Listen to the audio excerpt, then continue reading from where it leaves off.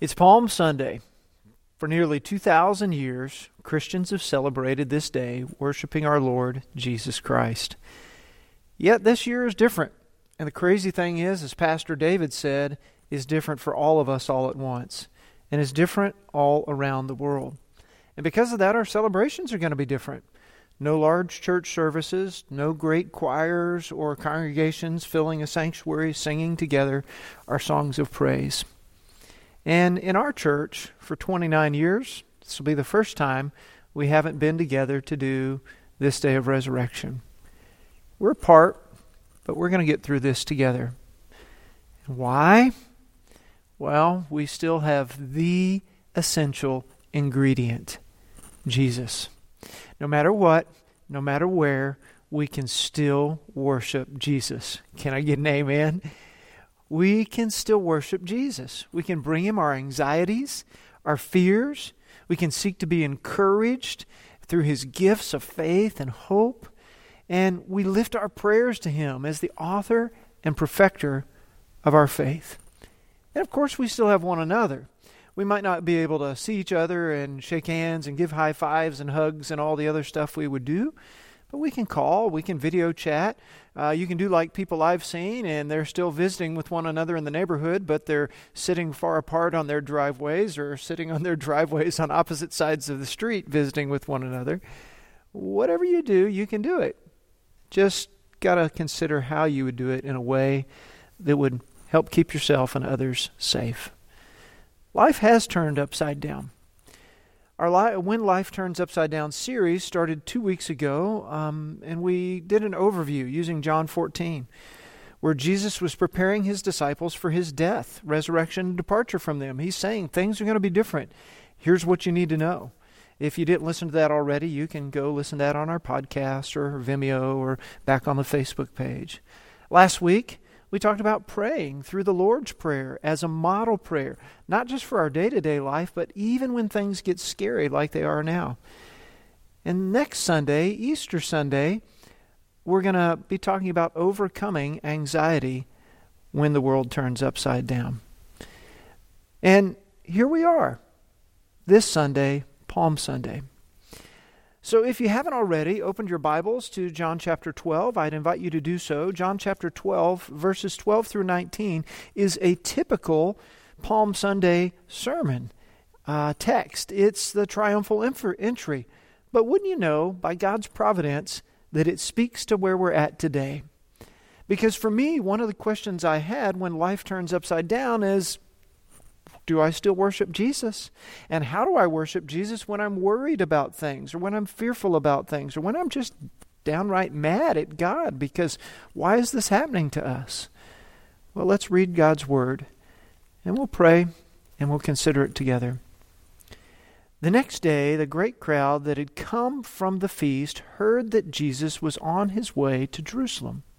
They took palm branches and went out to meet Him, shouting, "Hosanna! Blessed is He who comes in the name of the Lord. Blessed is the King of Israel." Jesus found a young donkey and sat upon it, as it is written, "Do not be afraid, O daughter of Zion. See, your king is coming, seated on a donkey's colt." At first, His disciples did not understand all this. Only after Jesus was glorified did they realize that these things had been written about Him and that they had done these things to Him.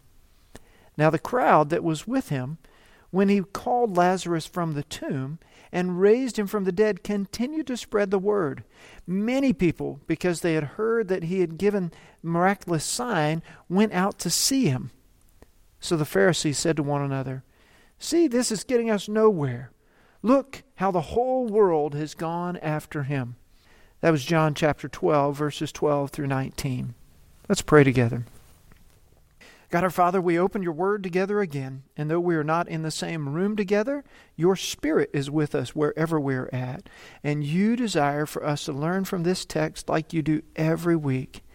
And it's my prayer that through my study, but most especially by your Holy Spirit, that you would communicate to us the exact truths we need to encourage us and strengthen us, to make us more like Jesus, and learn how to worship Jesus even when life turns upside down.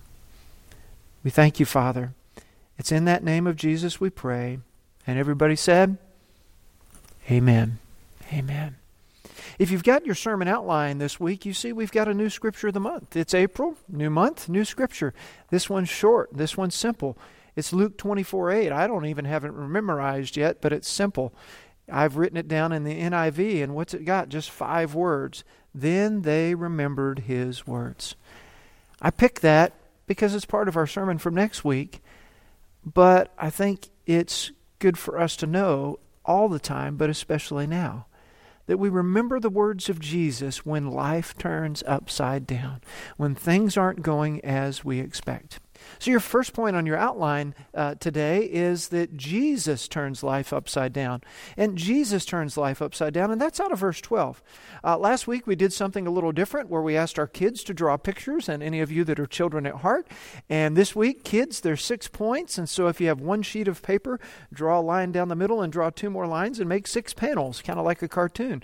Or maybe if you got a lot of paper, draw 6 different pictures. But draw Jesus turning you upside down. I mean, literally. Could you draw a picture of Jesus holding you by your ankles and turning you upside down like he's playing with you? Maybe. But for us as adults, as we turn our attention, and kids too, to Scripture, look at what it says there in John chapter 12, verse 12. It says, the next day. Well, this is kind of typical of John. He is summarizing what happens before, and he's using a phrase like that to transition to a new story about Jesus' life. And he's drawing us into what's going to happen next. The next day, the great crowd that had come for the feast heard that Jesus was on his way to Jerusalem. Now, Jesus had been staying out in Bethany with Mary and Martha, Lazarus as well. And it was kind of down the valley and across the way, a short walk, almost like a suburb of Jerusalem, if you will. And because those were his friends, that's where he stayed when he came to Jerusalem for the feast. But he's coming into town. And we know this Palm Sunday. We have this pictured in our mind where everything that's going to happen in these verses ahead is happening. But it's interesting here. There's no social media, but they were social people. And this news traveled fast.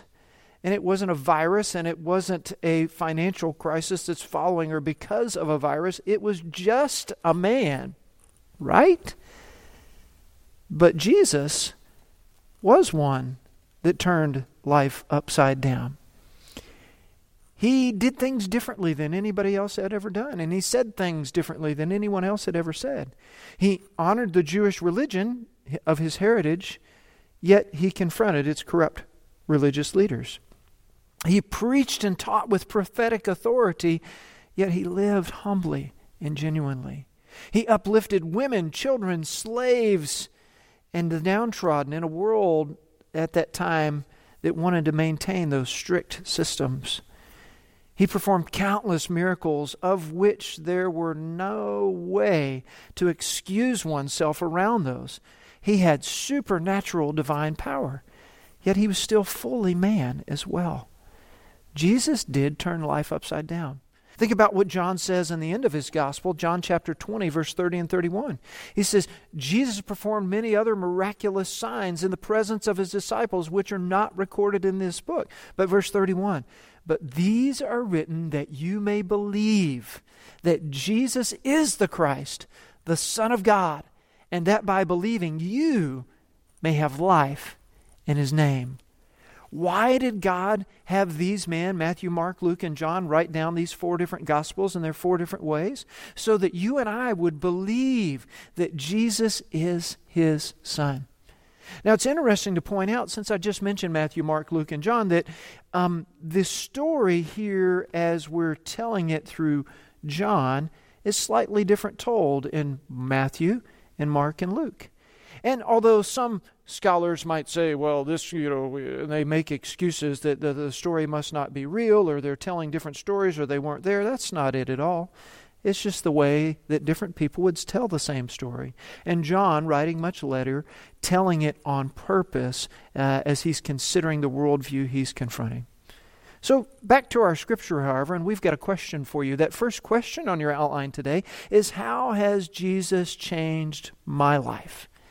If you know him as your personal Savior and Lord, How has He changed your life? Is there evidence in your life that you are a Christ follower? And I'm not talking just your church attendance, just the radio station you tune into that happens to be Christian, or the t-shirts that you wear, or the bumper sticker on the back of your car. Do you have a personal, growing relationship with Jesus?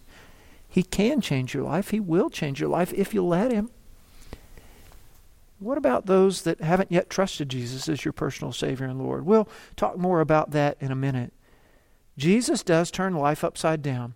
He's turned it upside down, and the people of Jerusalem have realized this and are coming out to worship Him here. And that's what we're talking about today. And your second major point on your outline this morning is Jesus celebrated as the coming King. Jesus celebrated as the coming King. So kids, or any of the rest of you drawing it, draw Jesus coming on a donkey. Draw people waving the palm branches. You know that picture. You've seen it here in our own sanctuary portrayed if you're a member of Southview. Now, critics might say, well, there weren't palm branches growing in Jerusalem because of the altitude and the elevation and the climate. Yeah, well, people came from other places. And when they came, they brought the palm branches and other type of branches with them to help build the shelters of the shelter of booths, tabernacles, that they were there worshiping. And so they would have some place to stay. They went out to meet Him. It's like a hero's welcome, it says. And then they shouted 3 different phrases at Jesus as recorded here in John. The first one is Hosanna. Hosanna literally means salvation now. It's saying, this is what we want. And it's an ironic twist because the people that are shouting salvation now believe He's bringing salvation from the Roman government, the Roman authorities that they might have seen as oppressing them. But that's not at all the type of salvation Jesus is bringing. Jesus is bringing eternal salvation to them. So even though they're shouting it, and it had one meaning when it was recorded in Psalm 118, verses 25 through 27, where they bring it from here, they believe it has another meaning, but Jesus is really speaking back to that historic meaning of eternal spiritual salvation. The second thing they say is, blessed is he who comes in the name of the Lord. That designation, he who comes in the name of the Lord, is messianic as well. They're saying, we believe He is the Messiah, the Christ, the Savior. And then that final one, where they identify Him as, blessed is the King of Israel. Nathanael called Jesus that, as recorded in John chapter 1, verse 49. The people wanted to make Jesus the King of Israel, as recorded in 6, verse 15. But Jesus, as I stated a few moments ago, wasn't the king they were expecting. He wasn't a political king. And they would have acclaimed Him that way if He would have let them. But they didn't fully understand. Jesus turned life upside down. And as the King, He is the King, not only then, but today. So our question for you there on your second point is, how can I worship Jesus today? They were celebrating Him as He's coming into town. How can I celebrate Him now? Well, you might be going, Pastor Aaron, we're worshiping Him right now. We just watched Jason and Myra lead us in worship. We're in our house, we're on our couch, and maybe you want to hashtag that as couch church, Pastor David even said take a picture and share it on social media. You can put it in the comments. I thought it was funny that he put, if you're dressed appropriately. Granted, you might have some really fancy pajamas you're watching church in today. I don't know. If you want to share a picture of that, that'd be great. But no matter the situation, whether we're at home on our couch, whether we're in our pajamas, or whether we're still in our Sunday best sitting in the pews here, we can worship Jesus, right? But remember, worship doesn't just happen on Sunday morning. Consider what Colossians says in chapter 3, verse 17. It says, whatever you do in word or deed, do it all in the name of the Lord Jesus, giving thanks to God the Father through Him. That everything we do is worship. The way that we live our lives and serve and work is worship. Jesus turned life upside down, and so we worship Him. Your third point on your outline this morning comes from verses 14 and 15, and that is that Jesus identified as the Savior of everyone. Jesus identified as the Savior of everyone. Now, kids, if you're drawing your picture, draw a picture of Jesus loving people, hugging people, giving high five to people. Maybe you want to draw a serious picture and draw a picture of Jesus dying on the cross. That's how he demonstrated his love to everyone ultimately. We come back to our text here and see where I get my point. In verse 14, it says that Jesus found a young donkey and sat upon it, as it is written, "Do not be afraid, O daughter of Zion." Now, interestingly enough, John changed that quote. That's from Zechariah 9:9. But John, there's debate on scholars whether he did it on purpose or not, but the quote is actually, "Rejoice greatly, O daughter of Zion. See, your king is coming, seated on a donkey's colt." So the people that had come to this festival of worship that Jesus had come to would know this passage of Scripture and would know that somebody coming on a donkey's colt is the person that is the Messiah, because it had been prophesied hundreds of years ahead of time. So when Jesus comes on this colt, he's identifying himself as Savior to everybody who's looking, and all of us that are looking back, even through Scripture, these 2,000 years later. Jesus is saying to everyone, I'm the Messiah, I'm the Savior, and I can save you too. Which leads us to your third question on your outline. When did Jesus save me? Now, if you're a believer in Jesus, you can answer these 4 questions that follow that. And 4 questions that are about your testimony, your story as a believer in Jesus. And the first one is, what was my life like before following Christ? The second one is, how did I know I needed to trust Jesus as my personal Savior and Lord? The third one is, how did I actually trust Him as my personal Savior and Lord? What did I say or pray, or who was with me, or what was I reading that changed my mind, that I finally committed my life to Jesus and laid down sin and self? And the fourth question is, what's my life been like since I trusted Jesus as my personal Savior and Lord? If you can answer those 4 questions in just a few sentences for each one, then you've got yourself a personal testimony. A personal testimony you could write in just a few minutes and put it on Facebook for people to read. A personal testimony you could share whenever you visit with somebody. But maybe you've never trusted Jesus as your personal Savior and Lord. Did you know you could do that today? You can admit to God that you are a sinner. You can believe that Jesus is exactly who the Bible says that He is. And you can confess Jesus as your personal Savior and Lord. It's that simple. If you want to know more about that, email me, Aaron@southviewbaptist.org, or call our church office, 402-423-5062. You can find that information on our website as well, southviewbaptist.org. Because Jesus does love you, and He died to save you, and He wants you to be part of His family. So as we move ahead in our Scripture here, we remember that God loves us. He sent Jesus to die for us. He wants us to trust Him. He wants us to worship Him. And now we come to our 4th point on our outline. Our 4th point on our outline is that Jesus' disciples didn't understand yet. Jesus' disciples didn't understand, and you might underline or circle that word yet. They were going to understand, but not yet. So kids, if you're drawing your picture on this one, don't draw a picture of you. Draw a picture of your mom or dad when you tell them something and they're like, huh? And they don't understand or they don't get it. Can you draw a picture of your parents with a confused face? I'm sure you can. Maybe that's the picture you want to share with us later in the comments, or email it to me, right? But look at verse 16. Verse 16 says, "At first His disciples did not understand all this." They were foggy. They were confused. Jesus was unlike anyone who had ever lived. And Jesus was doing something on God's behalf, redeeming all humanity, and then establishing the church to continue the ongoing call of people to God's kingdom, unlike anyone had ever done. So don't get mad at the disciples. Don't think that they're a bunch of dummies, that they walked with Jesus for these 3 years. They heard Him preach. They saw Him do miracles, and they didn't get it yet. I'll never forget when I was a kid, my mom said, hindsight is 20/20, and I finally kind of went, what does that mean? You know, hindsight is not a word you hear in any other phrase other than that, right? And I'm like, hindsight is 20/20. 20/20, what's that mean? And she went on to explain to me, hindsight's looking back, and 20/20 is perfect vision. Why is it called 20/20, Mom? Well, I don't know that, she said. We didn't have Google back in those days, right?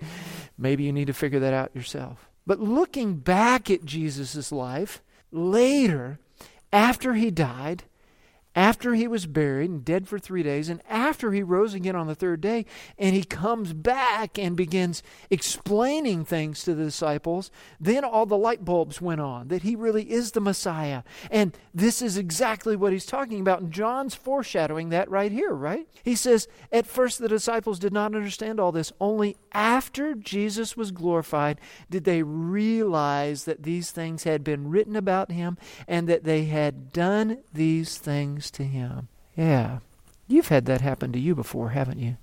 Which leads you to your fourth question. What am I learning about Jesus? There's times when it seems like it goes on forever in our walk with Jesus. We're being faithful. We read our Bible, we pray, and we're learning little things all along the way. But then something happens and it's like, boom, a big light turns on. Or something that may have been building in us in a while or we hadn't figured out for a while that we were really struggling with, a concept about theology or surrendering to God for something in our life, then all of a sudden something clicks, something changes, and we get it. And Jesus becomes more real to us and more personal to us. And our understanding of the Bible goes deeper than ever before. And it's a gift from God by His Holy Spirit when He does that. Isn't that amazing? So I would hope that you can answer that question. What am I learning about Jesus? And not what did I learn last month or what did I learn last week, but what did I learn today? What in the midst of all this life turning upside down, COVID-19 sort of mess where we're at home and we're teaching our kids even though we're not professional teachers and we're getting a new appreciation for our families and sometimes the stress is getting to us, what are we learning through all this? What is it that God intends to teach us, right? If we're following Jesus, we should be a student, a learner, an apprentice, a disciple of Jesus. It's a relationship with Jesus that we spend time together, and over time, we learn more from one another. Well, in this case, we learn more from Jesus. Remember that scripture in John chapter 3, verse 30, when John the Baptist, Jesus' cousin, said of him that he must increase and I must decrease. That's what should be happening in our lives. That's sanctification, right? That's being holy or being set apart, becoming more like Jesus. And it's a process of a lifetime that we walk with Jesus and we get a little closer to Him and a little more like Him. And after time, we look more and more like Jesus. Back in the day, I used to play football. I know you look at me now and you think, well, I was the smallest guy in a 5A high school football team in Texas. And, I was just a scout team hero and a special teams guy, right? But at the end of every one of our practices, old Coach Carlos Berry had his big jaws and he'd talk, all right, boys, huddle up, everybody, huddle up. And he'd say, break it down now. And he'd call somebody's name and somebody would get to break it down. That was always kind of cool if Coach called your name to break it down. But you got to say the same thing, right? So the guy that was breaking it down would be in the middle of the huddle with a whole team of like 50 dudes around him. And that guy would say, every day. And everybody else would respond, every day. And that guy would say, getting better. And everybody would respond, getting better. And every day, getting better, getting better. And then you say, 1, 2, 3. And my team was the Rebels. And we go, Rebels. And then we went off to the locker room to take our shower, right? That was the way we finished practice every day. And somewhere along the way, after doing that for months, it dawned on me, am I really getting better every day? Am I really trying harder? Did I learn something new today from my coach? Yeah. Did I practice a skill where I could use it in a game setting or even in practice to be better on the scout team? I hope so. And so when I really thought about that, it became more meaningful to me. And it wasn't just I'm going to get psyched up and I'm going to yell it because the coach tells me to, but I began to believe that. How many of us need to be like that with old Coach Carlos Berry there? When it comes to our walk with Jesus, that every day, in every way, I'm getting better. I'm getting better. I'm becoming more like Jesus. Jesus turns life upside down for us. And because that we worship Him, He saves us, and we're still growing in our understanding and still becoming more like Him. And in this passage of Scripture, as we move on, your fifth point is that Jesus' reputation attracts attention. If He's this kind of life-changing, world-changing, upside-down sort of guy, He's going to attract attention. So kids, if you're drawing a picture, this would be your fifth picture, draw a picture of why you love Jesus. Draw a picture of Jesus doing something or saying something, or maybe you with Jesus. You're hanging out, talking. Why you love Him. Adults, you might consider that as well. Look at verse 17. Now the crowd that was with him when he called Lazarus from the tomb and raised him from the dead continued to spread the word. Now if you got your Bible there, right? You might not even have to turn a page. I just had to turn back to chapter 11 of John, the death of Lazarus. And you read that story, and you might read that later today, or you could even push pause and read it right now if you wanted to, I guess. And you find out that these are the same folks that were there, and they knew Lazarus had been dead for 4 days. And 4 days he had been in the tomb. And people don't wake up from the dead ever, but much less after 4 days, as there was this Jewish folk belief that the spirit of the person hovered over the body for 3 days, but after 4 days, even all the Jews thought it'd be gone. But they knew that this was Jesus, and because they knew that Jesus called Lazarus out of the tomb, dude, this guy's back in town. The guy that raised our buddy Lazarus from the tomb, I knew Lazarus was dead. I was at his funeral, or I heard about Lazarus being dead. I got to go see this Jesus dude to see what he's doing next, right? And what does it say there? They continued to spread the word. And that many people, because they had heard that he had given this miraculous sign, went out to meet him. Jesus, because of what he'd done, because of his display of supernatural, miraculous power, grew a crowd. Years ago, my family took this little mini vacation, and we went to the Mall of America in Minneapolis. I don't know if you've ever been there. The place is immense, man. Like, to walk around is like a mile. How do I know? Because I had the little app on my phone, and it's like a mile around. And they got 3 levels that are a mile around. And we just happened to be there when this YouTube star, Miranda Sings, was going to be there. And Mary Elizabeth at the time, my daughter, just thought Miranda Sings was the coolest thing. And so Miranda was going to like come out and talk to people. She didn't sing or anything. She was just going to come out and talk and be herself, right? And ooh and ah, and people were going to, oh. Well, we were going to be there. So we got there at time, and it was already people crowded in, and this atrium area that was huge and open. And so we're on one of the second or the third level, looking down at this stage, and we're waiting, and people are chanting her name, and she comes out, and she's all sweet and nice, and everybody's like, oh, and I'm like, okay, can we go now? Mary Elizabeth, of course, says, oh, she's so cute, she's all, and she's gonna hate that I say this. I'm sorry, Mary, but because of who she was and this famous person, that being silly and being nice and all the other things that she did on the internet, I mean, she's a YouTube star, right? She attracted this amazing crowd, and we just happened to be there. Jesus did some amazing things. There wasn't even social media to spread it. And this crowd of people comes out to hear him because of his power, because of his fame. They wanted to see him, to hear him for themselves. So I've got a question to apply for us there, and that's your 5th question on your outline. Your 5th question is, how can I tell others about Jesus? It's one thing to, forward a video of somebody who's cool on YouTube to someone else. Hey, watch this. This is really funny, or this is really cool. But what about Jesus? If Jesus is changing our life, and if we're growing daily because we're reading God's Word and we're praying and we're becoming more and more like Him every day in every way, we're getting better, do we tell people about Jesus? They may not get the buzz and they may not get the palm branches, and He may not have all 3 levels of a mall atrium crowded up. But they should be able to see Him live through us. They should be able to see that our lives are different. I mentioned Colossians chapter 3 earlier in verse 17. Verse 23 of Colossians chapter 3 says, whatever you do, work at it with all your heart as one working for the Lord, not for men. So that because Jesus is real in us, we live and work differently. Consider what 1 Peter chapter 3 verse 15 says. It says, but in your hearts revere Christ as Lord. Always be prepared to give an answer to everyone who asks you, to give the reason for the hope that you have, but do this with gentleness and respect. We should always be ready to tell people about Jesus. We're coming to the end of our passage of Scripture, and we're going to be ending our sermon soon. We see that Jesus really did turn life upside down, and we worship Him because of that, because He saved us and He's growing us and changing us. But we got to be aware, however, that not everyone's going to be happy with us. That's your 6th and final point. Your 6th and final point on your outline is that Jesus upset some people. Jesus upset some people then, and He's still going to upset some people now. Kids, if you're drawing a picture, maybe draw yourself with an upset face.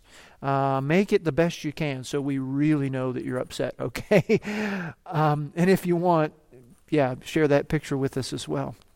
Look at what it says there in verse 19, John chapter 12, verse 19. So the Pharisees, these were the religious leaders of the Jewish people, and they didn't like Jesus because he was contrary to what they were doing and the way they were doing it. So the Pharisees said to one another, "See, this is getting us nowhere," all their plots and plans against him. "Look at how the whole world has gone to him." Well, obviously they're speaking in hyperbole, but we tend to do that when we're frustrated or we're sad or worried about something. They're saying, we can't stop this. Our question for us, that's your sixth and final question in your outline, who is frustrated by Jesus today? Maybe it's you. Maybe you've lost your job. You're worried. You're anxious about your job. Maybe you're worried or anxious about your health. Maybe worried or anxious about someone else you know, that their job or their health. And you might be wondering, why doesn't Jesus make a difference? Who says he isn't? Or why doesn't he stop all this COVID-19 and just end it all? Who says he isn't? Now, my point isn't that I need to argue or defend Jesus. The Bible can defend him fine without me. My point is that not everyone is going to understand Jesus, and more than that, not everyone is going to be happy with Jesus or you, his follower. Now, certainly don't be a Christian jerk. Don't give them a reason not to like Jesus because you're thumping the Bible at them and you're being judgmental and holier than thou. But don't be surprised when people don't share your values, when they don't understand what you understand, when they don't care about what you care about. Don't be surprised when they're even oppressive or mean towards you because you carry the name Jesus or you dare mention Scripture in public or something like that.